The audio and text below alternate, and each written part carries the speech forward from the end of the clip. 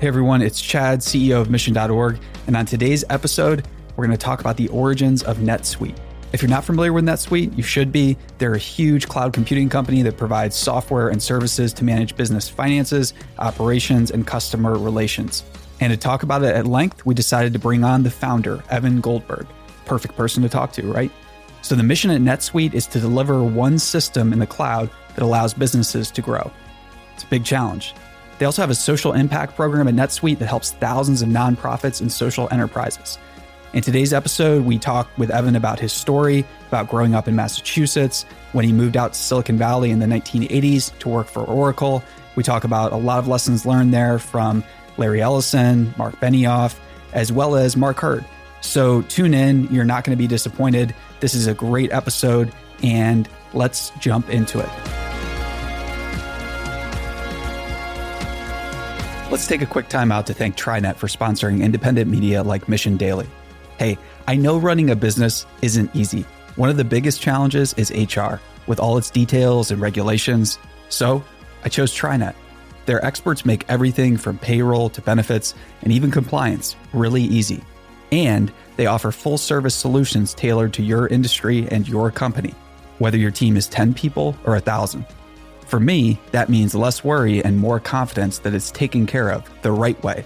You and your employees deserve the same. Check out TriNet for your HR needs today.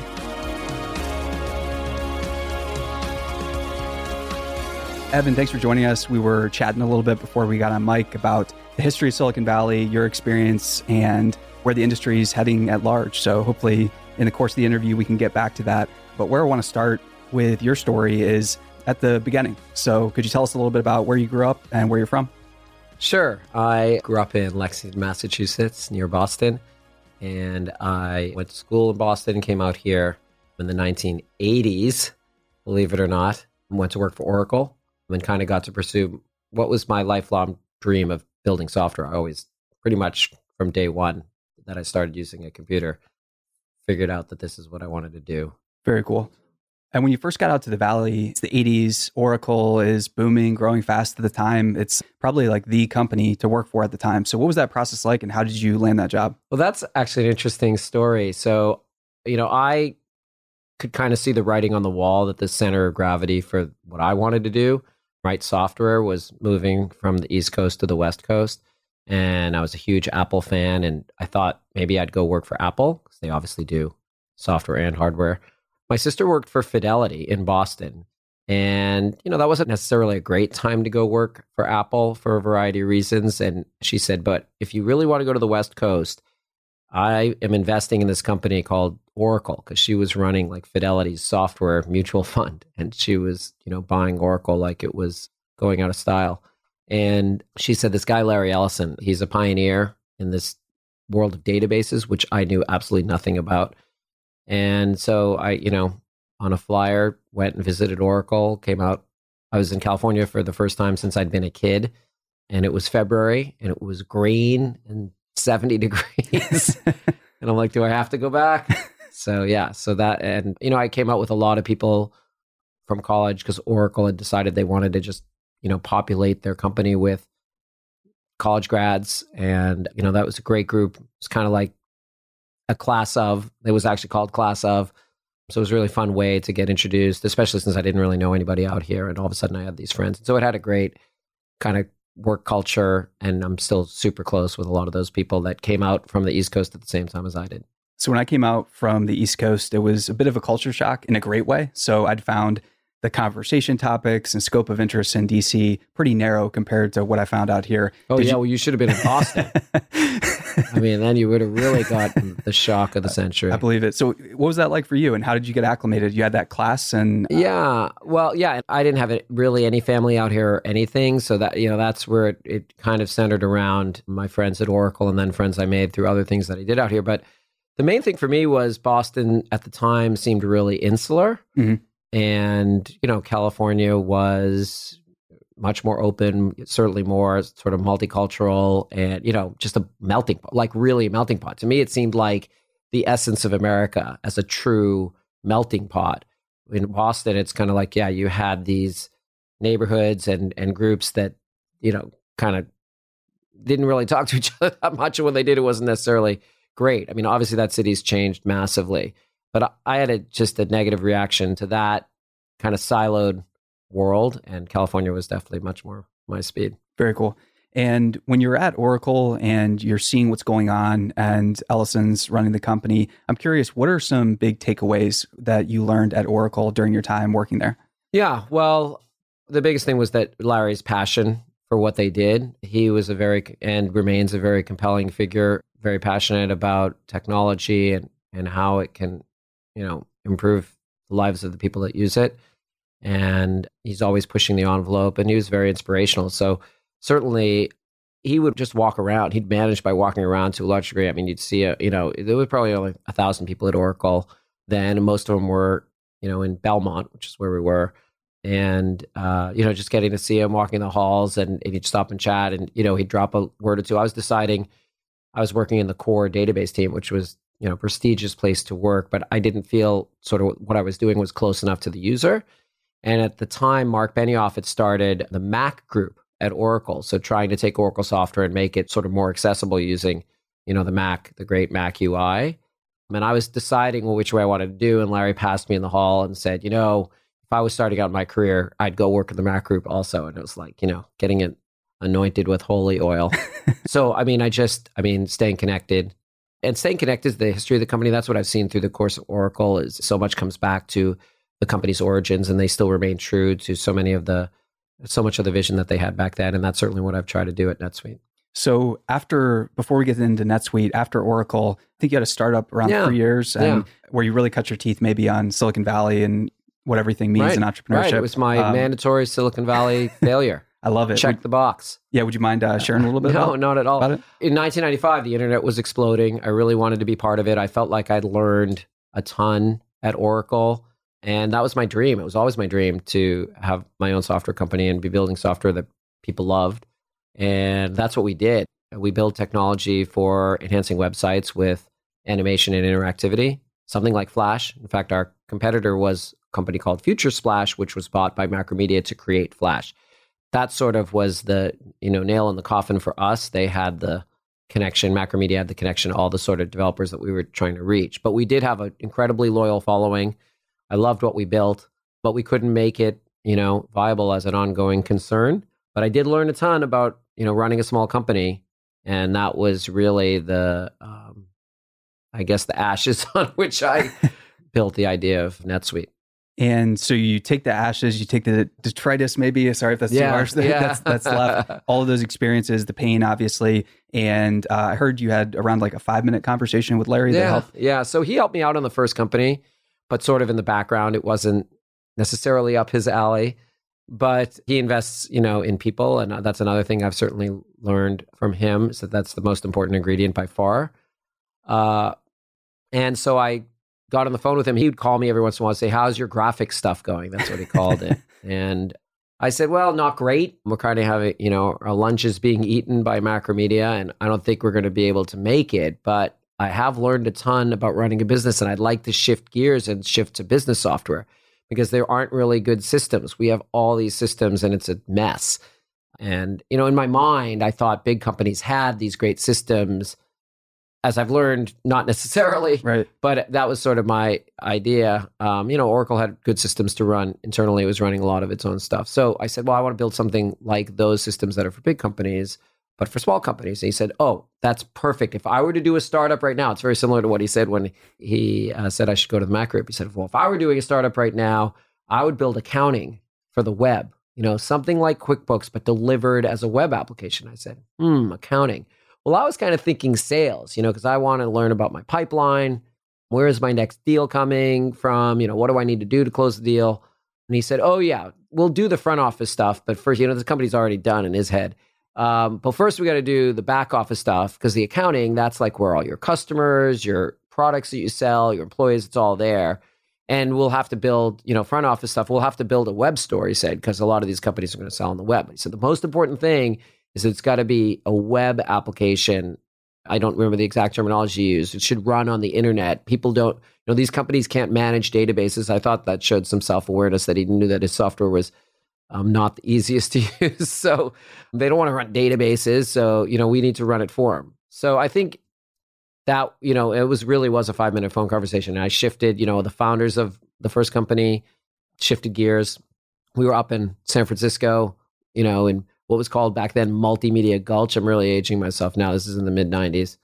Was that around we were right Soma, next to AT&T. Yeah, AT&T Park was going up right as it was called, or Pacific Bell Park, now Oracle Park, was going up right in front of our eyes. So, and I was living in the city, but that year, 1998, I got married, I had my first child, and we started what was called NetLedger at the time, which became renamed it to NetSuite when we realized, well, maybe we should name it based on the idea of the company rather than our first product. And, all of a sudden I was down in Menlo Park, living in Menlo Park and programming accounting software. I didn't know anything about accounting. I'd used QuickBooks, but on the first day, the co-founders had to go out. We bought like 4 copies of an accounting textbook so we could learn how this stuff works. Fortunately, I later got a product manager that actually knew about accounting. But, a couple months later, Larry calls us, so how's it going? You're living down in the peninsula and programming accounting software. You're not in the city anymore. What's it like? I mean, it's probably not that different. I'm like, yeah, it's programming, to some degree, programming is programming.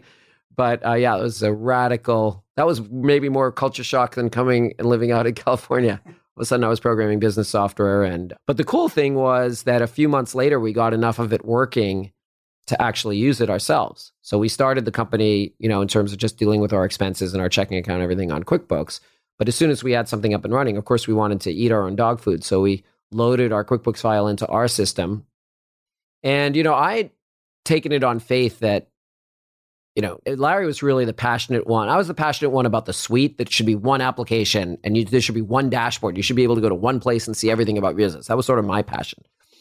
And he, believed in that also, but his passion was this should run as a web application. And he told me early on, he said, first we had like mainframes and then we had client server. Well, now we have these web applications and this is how people are going to run business applications for the next 1,000 years. I don't know what's going to happen after that, but definitely for the next 1,000 years. So he was a huge believer in it.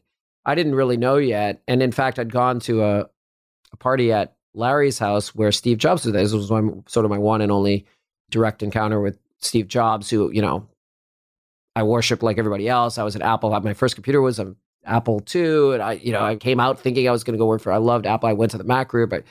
And he said to me, yeah, Larry seems, really excited about this thing where you do accounting in a browser. But does anyone want to do accounting in a browser? And I was like, I don't actually know, but Larry seems sure. So I'm going with it. But it was seriously only a couple of weeks later that I actually pulled up our company's information at my house on a web browser. And I was like, oh, whoa, this is going to work. I mean, it was obvious that the ability to have anytime, anywhere access to the critical information about your business was going to sell. Very cool. And when you're getting the company started, I'm curious, do you do a friends and family round? Did you raise money? Are you bootstrapping? Initially we had one VC. That was Larry. And we did eventually attract another VC to actually join with Larry. And I had an incredible relationship. It was actually a VC firm out of New York. It was one of the biggest, most successful women owned. It was 4 partners, 3 were women. And one of those women, Debbie Farrington, became, this is like a year into the company. She joined the company and became a board member, an incredible contributor to the company. So that was I had an amazing experience with that. It was really nice to supplement, Larry's input with a seasoned, VC who really, was the right type, I guess you might say, that really believed in the long-term vision of the company and supported the company through sort of thick and thin. Because we did go through 2 meltdowns, so we have that, those scars of both the financial meltdown in 2008, but also the .com bubble burst in 2000. So we weathered both of those storms. So take us back briefly to the hair salon when you're getting, so you're above the hair salon, you're early offices, you're getting things going. What were those early days like as you're starting, you're going from NetLedger to NetSuite and you're seeing this works for us? Oh my God, it was great. We had, similar to Embed Software, which was the first company I did, we attracted an early group of passionate early adopters that really believed in it. And they were like small companies that were run out of their house, but they had people scattered around and that everyone could be playing off the same playbook. They believed in the vision. And they were sort of visionary customers. And we were, flying by the seat of our pants. The only other business software company to deliver in the cloud, of course, it wasn't called that, called various things, application service providers. But the only other one really that we knew of was Salesforce.com. It was my friend Mark Benioff started 3 months after we did. He came up to me because I really wanted to do sales software. That was what my passion was. And, I talked about with him and Larry, and he came up and he said, well, we're going to do something like sort of Siebel, but on the web. And he said, well, I'm going to start my own internet company. I was like, oh, that's a great idea. I think that might work out for you. And so we, I think both companies, certainly we were flying by the seat of our pants. We had to do an upgrade from NetLedger version 1 to version 1.1 or something like that. And it went awry, and we were up all night till like 9 a.m. And then one of my key technologists was like, okay, I'm never doing that again. And he totally rewrote how we stored the multi-tenant data. He wrote kind of the whole multi-tenancy model that we've used, for 20 years based on our all-nighter that we pulled. I mean, it was a super fun time. As I said, 1998 was the year that my first child was born, my daughter. I kind of got to see her grow up. So she was, a toddler, and my wife was bringing her in the wagon to the office and bringing sandwiches for everybody. And it was, and the hair salon was playing super loud music below us. And my co-founder would sit there banging a broom on the floor to try to get them to turn it down. And, it was an amazing time. And we did feel, especially after we saw it running for ourselves, we really felt like we were on the leading edge of a huge, huge wave. And that definitely animated and motivated us. So you're starting to see the wave, you're running it for yourself. Where was the first large customer you closed and landed where you're like, okay, this is going to expand in the B2B world fast? We had a few customers that were visionaries. We had a company that handled farms, like the accounting for farms throughout California. And it was pretty big. And that was, really, it was a lot larger than our other customers. And, one of the things is and this is true for all companies, especially in B2B software, maybe not so much in B2C, but in B2B software, you inevitably will attract some large customers that pay you a bunch more. And that's where you get to see whether you're going to stick to your vision or not, because they can definitely get you off on a tangent.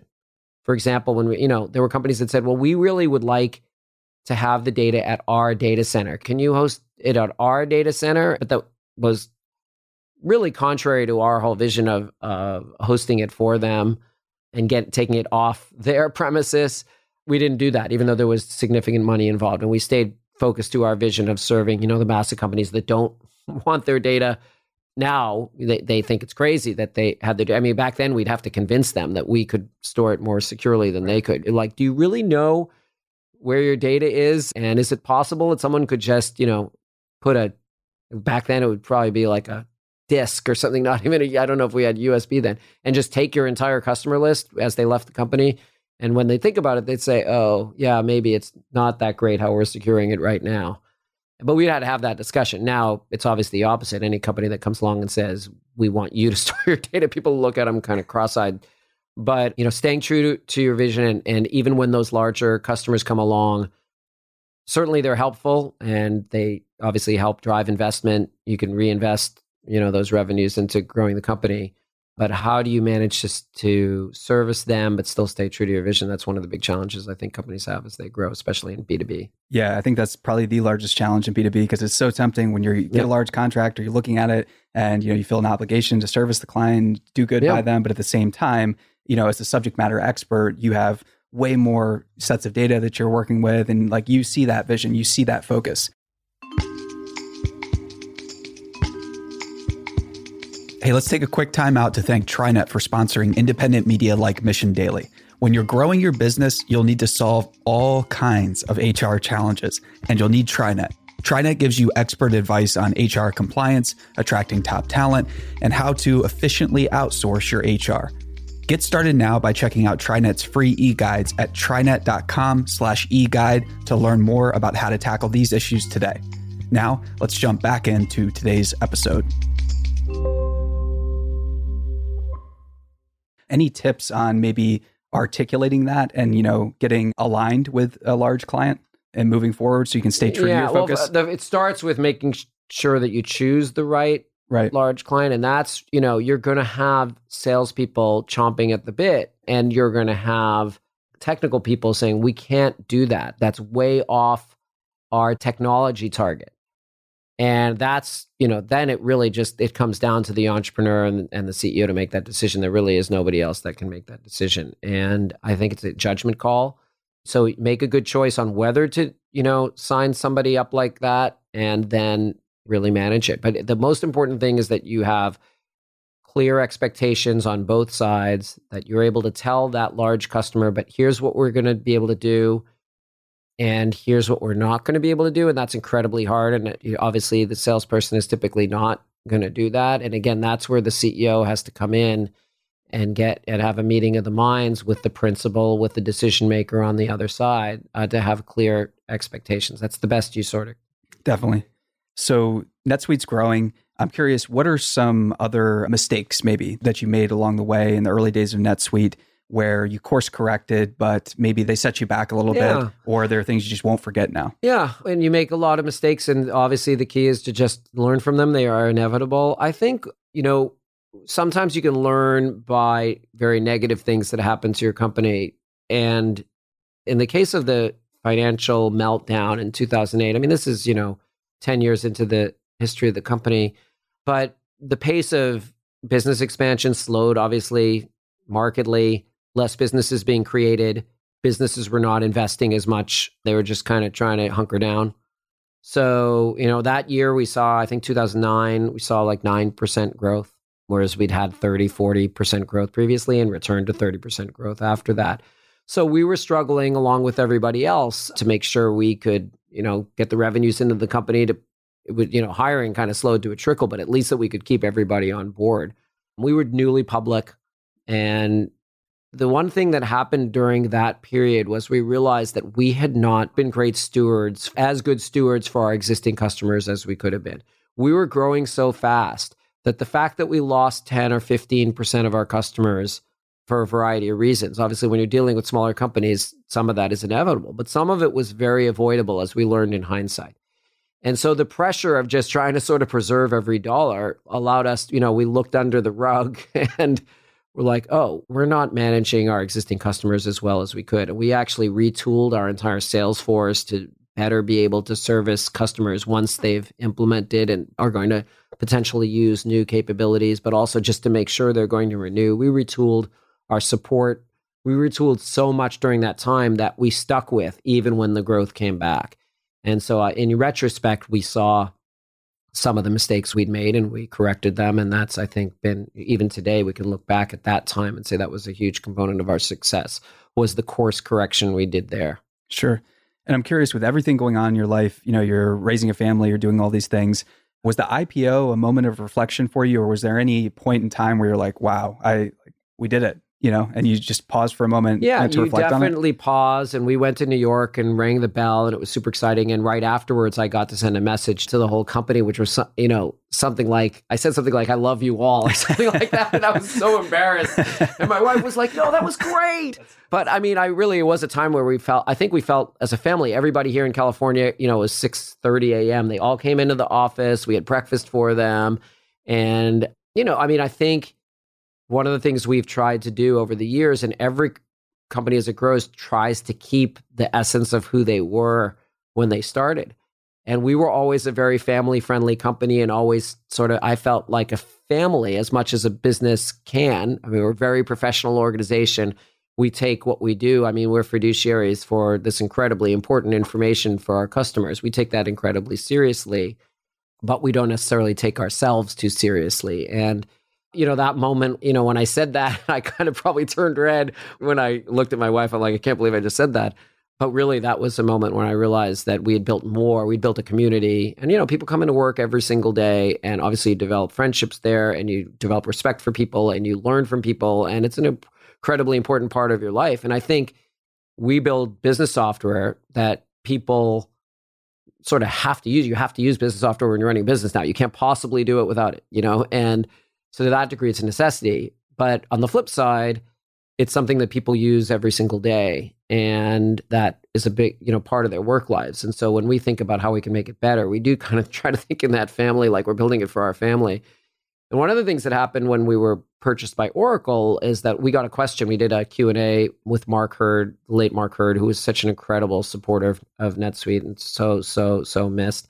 But one of the questions was, and this was from, I think, a NetSuite partner, like a company that helps, implement NetSuite, but they're not NetSuite employees. And they said, well, NetSuite has this real family feel and how they treat everybody in their ecosystem. Do you think they'll be able to preserve that, as part, and Oracle's known as hard charging. Are they going to be able to preserve that as part of Oracle? And Mark made a funny answer. He said something like, well, I think I'm pretty nice. So, I think that whole family orientation not only is obviously how we respect families deeply, and it's an incredibly important part of our culture. Everybody has a family, first of all. And family is way more important than anything else. Way more important than business software. It's way more important than everything we do. But I think looking at it that way and the chance at the IPO to sort of reflect on that togetherness that we felt at that time, just, and it was a culmination of such hard work. And then, of course, the next day, fly back to California, get in the office, everything's the same. Here's some issues, Evan, you have to deal with, and back to the grind. But a good moment of reflection for sure. So you've stayed, after the acquisition by Oracle, you've stayed on. And I think that's kind of a testament to the culture remaining intact despite being at Oracle. So you mentioned that, not taking yourself too seriously, the family component, but are there any other lessons maybe you have on culture building or keeping it fun and not, taking it too seriously? I think the connection of the past is incredibly important, that the vision of the company has remained the same from the get-go, and that we can harken back to those days above the hair salon, and that what animated us is what should animate us today. And what's been interesting is becoming part of Oracle is we've really doubled down on our core constituency, which is these fast-growing businesses that grow from startup to, significant business with hundreds of employees. That transition, even thousands of employees,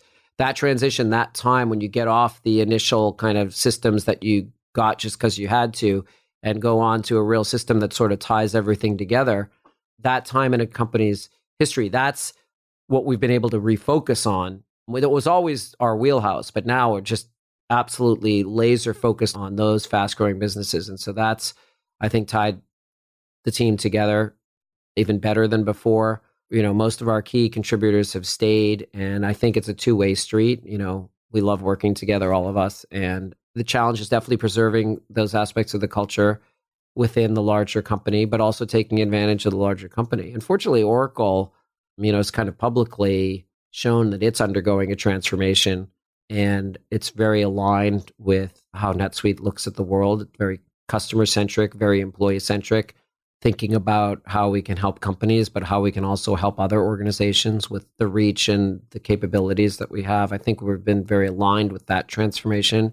So that's been exciting to see that and the kind of back and forth that we have with the larger organization as it changes. Yeah. So NetSuite's involved in social impact, obviously. And I heard that kind of got the genesis. Was at a PTA meeting or? Well, it was my wife was president of the PTA. Okay. And she casually mentioned that, boy, it's hard to figure out what's going on financially because we have 2 copies of QuickBooks because they're at different people's houses. And I'm like, we have a solution for that. And so we got the PTA off of 2 copies of QuickBooks onto 1 copy of NetSuite. And it seemed to work really well. And, volunteers could use it from their homes and see what was going. Everyone was playing from the same playbook. That's to a large degree the animating principle of NetSuite. And so once we did that, and obviously we gave it to them for free, I was like, I bet there's a lot of other organizations that probably have sort of messy finances, and yet certainly everyone talked about at the time, maybe in the early 2000s, you heard a lot of talk about nonprofit organizations running more like businesses in terms of really understanding the ROI, being efficient with the use of donor funds. And, we kind of felt like we could be part of that transformation for that, industry, so to speak. And that's how we built up what we called NetSuite.org, which has transformed into Oracle NetSuite Social Impact. The core of that program started with giving away NetSuite to small charities and social enterprises, and then helping them actually implement it by having employees do pro bono work to help them succeed with the service. Because obviously you don't want to just throw it over to them and say good luck. And it's a great program. We call it Suite Pro Bono because we put Suite in front of everything. And it allows employees to work for great organizations that they believe in, learn more about NetSuite. I mean, the engineers are programming the software. They don't necessarily always get to see how it works in the field, so to speak. So they get to learn and get outside sort of their daily learn about NetSuite. So that's super obviously helpful for NetSuite as an organization. So the employees get a big benefit. NetSuite gets a big benefit. And obviously, we truly believe that these organizations, we talk about them being able to do good better when they have better visibility and control of their operations as they grow, just like a business. They're not for profit, but they definitely are looking at how they're spending and how they can be most effective. For sure. And so we have a lot of CEOs, a lot of business owners or aspiring business owners that are listening to this podcast. For those that aren't familiar with NetSuite, I'm curious now, how do you pitch the company to CEOs, and what are some misconceptions that you get still? Well, the basic pitch is exactly as it was when we started the company, which is basically everything you need to grow all in one place. When we built the first dashboard, because we had enough of the CRM capabilities and the financial capabilities and web capabilities for people that sold in web stores to be able to actually show everything that was sort of going on in the heart of your business. And we built something called the executive dashboard. That was a real seminal moment. And still to this very day, I say, imagine just having a dashboard on your phone. Wasn't on your phone back then, but imagine having a dashboard on your phone that has all your critical information up to date and in real time about your core operations, not your financial operations, your customer relationship management, your web operations, your human resources, everything right there on your phone. You can drill down to see any of, the information that jumps out at you that you want to learn more about. That's the pitch. Love it. And I'm curious to know as well, what businesses do you not see anyone starting right now? Where do you see opportunity at, or what spaces are you excited about? Gosh, I mean, you see more about what businesses not to start. Obviously, we've seen some of that lately. They're the very visible ones. Yeah, the very visible ones.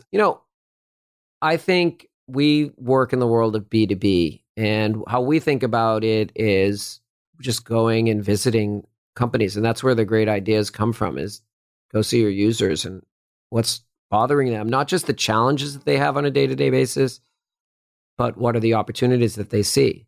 And I think a lot of that is sort of vertical specific, in the particular type of business that they have.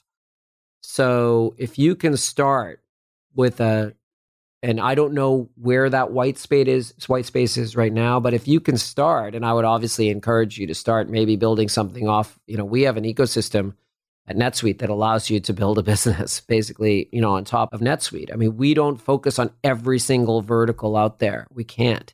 We look at the big, the kind of the big ones, retail and industrial supply, but there's so many amazing verticals. We have a partner that builds on top of NetSuite software for breweries, and it's called Burp Brewery ERP. And there's thousands of them around. There's all over the those country. Waves of like craft brewers starting everywhere. Exactly. They're second, everywhere, third tier cities, and they are just like everybody else. They want a better handle on their business, so they take NetSuite and adapt it to that. So I think that's some of the most interesting places. If you can find in a particular vertical unmet need, and then you can do a little market research, which entrepreneurs won't necessarily do, but I highly encourage it, to see that there's very similar needs in adjacent verticals and maybe in a bigger industry. But you can start by satisfying a use case that you understand from visiting a business, or from your brothers in the business or your sisters in the business or whatever. Take that and you see them, and we take our team and engineers and user experience designers, and we bring them out to customers to actually be at a customer site and see what they're doing, what cool business they're in, what their vision is, what their dreams are, and then how NetSuite is a part of it, see it kind of, in the field. And so if you can start with that, deeper understanding and empathy, I mean, it's all about empathy for users in a particular vertical or industry, and then do a little research to see whether that could apply to lots of other industries. I think for a B2B company, that's a great way to start.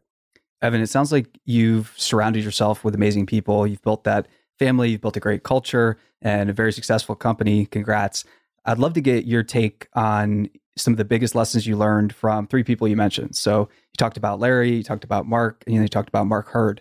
And would love to start with Larry and maybe hear what you reflect on. There have been a ton of lessons, but I'll tell you the one that I take with me to work every single day is that you need to know what your differentiator is. And that has to be the core of what you enhance and build every day. You may have to catch up to competitors and sprint to catch up to competitors in certain areas, but you need to maintain an enormous lead in what you're better than everybody else at. And keeping the focus on that, and that's certainly what we try to do every day at NetSuite. That's sort of the biggest advice I'd give to every entrepreneur. You can get so distracted, and we talked about the big deal. That can distract you away from your differentiator because they may ask for something that is a checkbox item. And okay, maybe you do it, but just be very, very aware that that's getting you off track and that instead you should be maintaining your lead. And one of the things for a software company, and this is really true for any kind of product company or any service, if you look at your list of enhancements that you want to do and they have customer names next to them, you may be getting way off track and you may be not focusing on your differentiator and you may not be keeping that big, big lead over your competitors. And ultimately, that's what sells. And that's really what gets people to love you because this is something that they've never seen before and they've never had before. And it's remarkable. And they'll forgive other things that you're missing. But if you give them something extraordinary that they didn't even really imagine could be possible. And I mean, at the advent of NetSuite, way back in the day, obviously our big differentiator initially was that we were on the web. And then we added a second one was that everything worked together as a suite. And those are the things that when we talk to customers, and it was still to this very day, the most excited customers I meet at Suite World, which is our user conference, now it has 10,000 customers that come.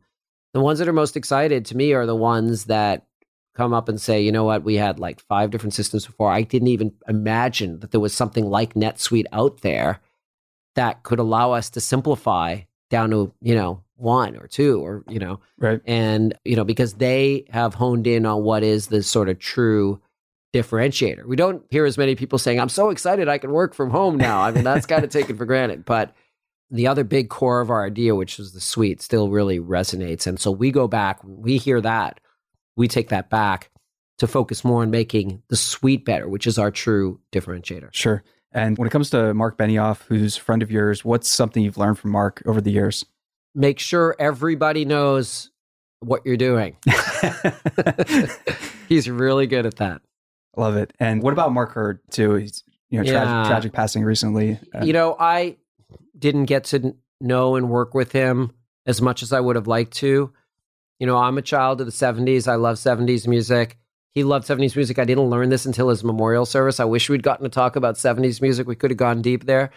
But, professionally, he just had a tremendous focus on the customer and the customer relationship. And that encompassed more than just the service. I mean, he understood, obviously, the importance of delivering a great service, but he also understood when you saw him with a customer, his ability to listen and then hone in on what really was troubling or where they really saw opportunity and what we had to do for them was remarkable. So in my, short time that I got to work with him, I hope I get to take that away. And when I'm, working with our customers, that I can have that sort of same kind of empathy and perceptiveness. Okay. So moving forward here, before the mics turned on, we were talking about some books you were reading. We mentioned The Idea Factory. I think anything else you're reading, or when you unplug a little bit or looking for wisdom, where are you seeking it at? Yeah. Well, I read a lot of books. I love fiction. But the interesting thing about that book, The Idea Factory, is that that was a time of sort of, it seemed like endless possibility. There were times before the advent of the internet when people felt like there was endless possibility. And, that Ma Bell, AT&T, their vision was connecting every human to every other human. Have you heard that before?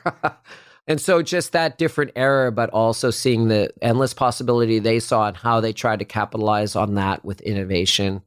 I mean, in Silicon Valley, where, I've been for several decades, let's say, that's always what you're thinking about is innovating and, seeing how that was done back in the day. And they had some incredible innovations at Bell Labs is an interesting comparison. I mean, I'm sure it goes back, we say this is the great internet's the great age of innovation. I'm sure you can go back, obviously, to the Industrial Revolution, et cetera. And it's that same excitement about the possibilities. I mean, now people are seeing it with AI, maybe with a little more trepidation. I don't think there was a lot of trepidation with the invention of the transistor, as there may be with the invention of artificial intelligence. And potential alien intelligence. You mentioned fiction. We got to geek out about that a little bit first. So what type of fiction are you reading? Sci-fi? I read some sci-fi. Love Neil Stephenson. Read most of his You read works. Fall yet? Yeah. It was pretty cool. crazy. I had several 3 a.m. regretful 3 a.m. reading sessions where my wife is rolling her eyes because, when I have to get up at 7, I'm exhausted. Why did you stay up reading? Well, any other classic author, Werner Vinge, or anyone that you like? I started, my reading career reading fantasy, and J.R.R. Tolkien, Sure. Massive fan, and George R.R. Martin. And so, I come back to that genre occasionally, but I like to read all different kinds of books. I love, thrillers. I find going into a bookstore extremely difficult because it's just sensory overload. Sometimes I'm like, can we just have a moratorium on writing books for like 2 years? And then I can catch up. There won't be any new books, and I'll just methodically go through, and then everyone can start writing again. Yeah, really. Evan, thanks so much for being generous with your time. If there was one final takeaway you would leave for everyone listening, maybe a call to action, inspirational, what would it be? Well, I think it's a thread that's run through it. But when I talk to entrepreneurs, the number one thing I say is to stay true to that vision, that North Star, and every decision you make, think about, does this get me closer? Even if it's not quite on track, does it get me closer? And keeping that in mind with everything you do, I think is a key component of success. I love it. Evan, thanks for your time. Thanks for having me. As a small business owner in ultra-competitive Silicon Valley, I used to worry about losing my top talent. I don't anymore, and here's why. I figured out how to offer access to robust benefits like a big company does, but I couldn't do it on my own. That's where TriNet came in. TriNet helps tens of thousands of businesses across the US with HR. They provide you top-notch, industry-tailored services for your HR needs. If you're building a business, you know you need a great team. TriNet is your team for HR. And when you choose TriNet, you'll help support independent media like Mission Daily. Thanks for listening.